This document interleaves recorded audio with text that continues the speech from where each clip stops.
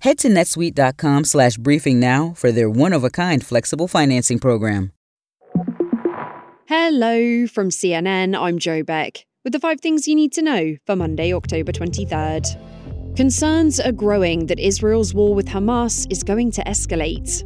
Israel's military says it hit 320, quote, terror targets overnight, which Palestinian doctors and Gaza ministry officials said killed dozens of people.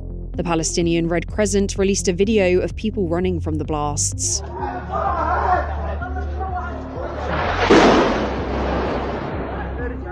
Israeli forces say they're getting ready for the next stages in fighting, and a huge number of troops are gathered near the border with Gaza.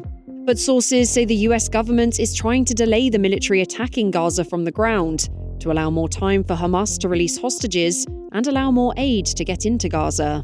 Some convoys of trucks have started delivering aid, but aid workers and international leaders have warned that the supplies are nowhere near what is needed for the, quote, catastrophic situation.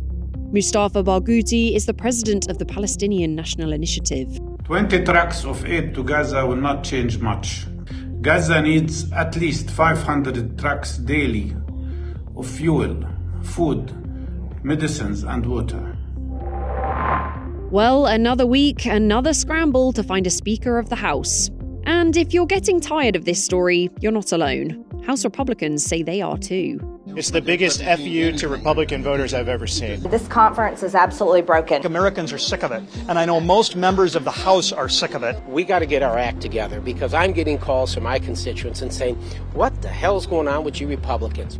Interim Speaker Patrick McHenry says GOP lawmakers are set to gather later today for a candidate forum, with an election expected tomorrow.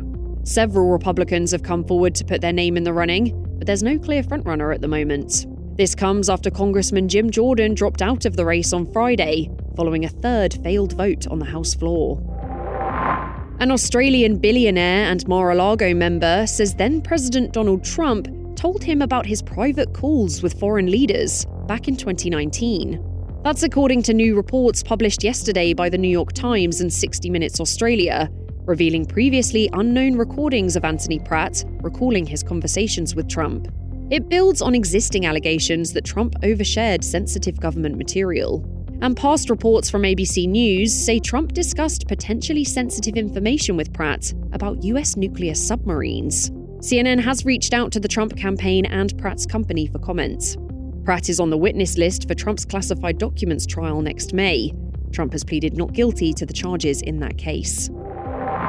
Argentinians are heading for a runoff election after no presidential candidate got enough votes to win in the first round. Left-wing candidate Sergio Massa and far-right libertarian Javier Milei both made it to the second round, which will be held next month. Massa is in the current government, although he positions himself as a more pragmatic voice from the left, while Milei offers little governmental experience and describes himself as an anarcho-capitalist.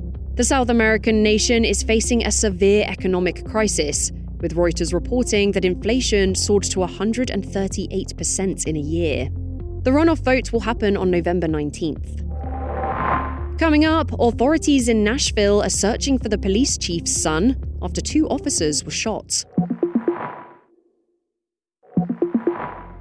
Authorities in Tennessee are searching for the suspect of the Saturday shooting of 2 suburban police officers in Laverne near Nashville.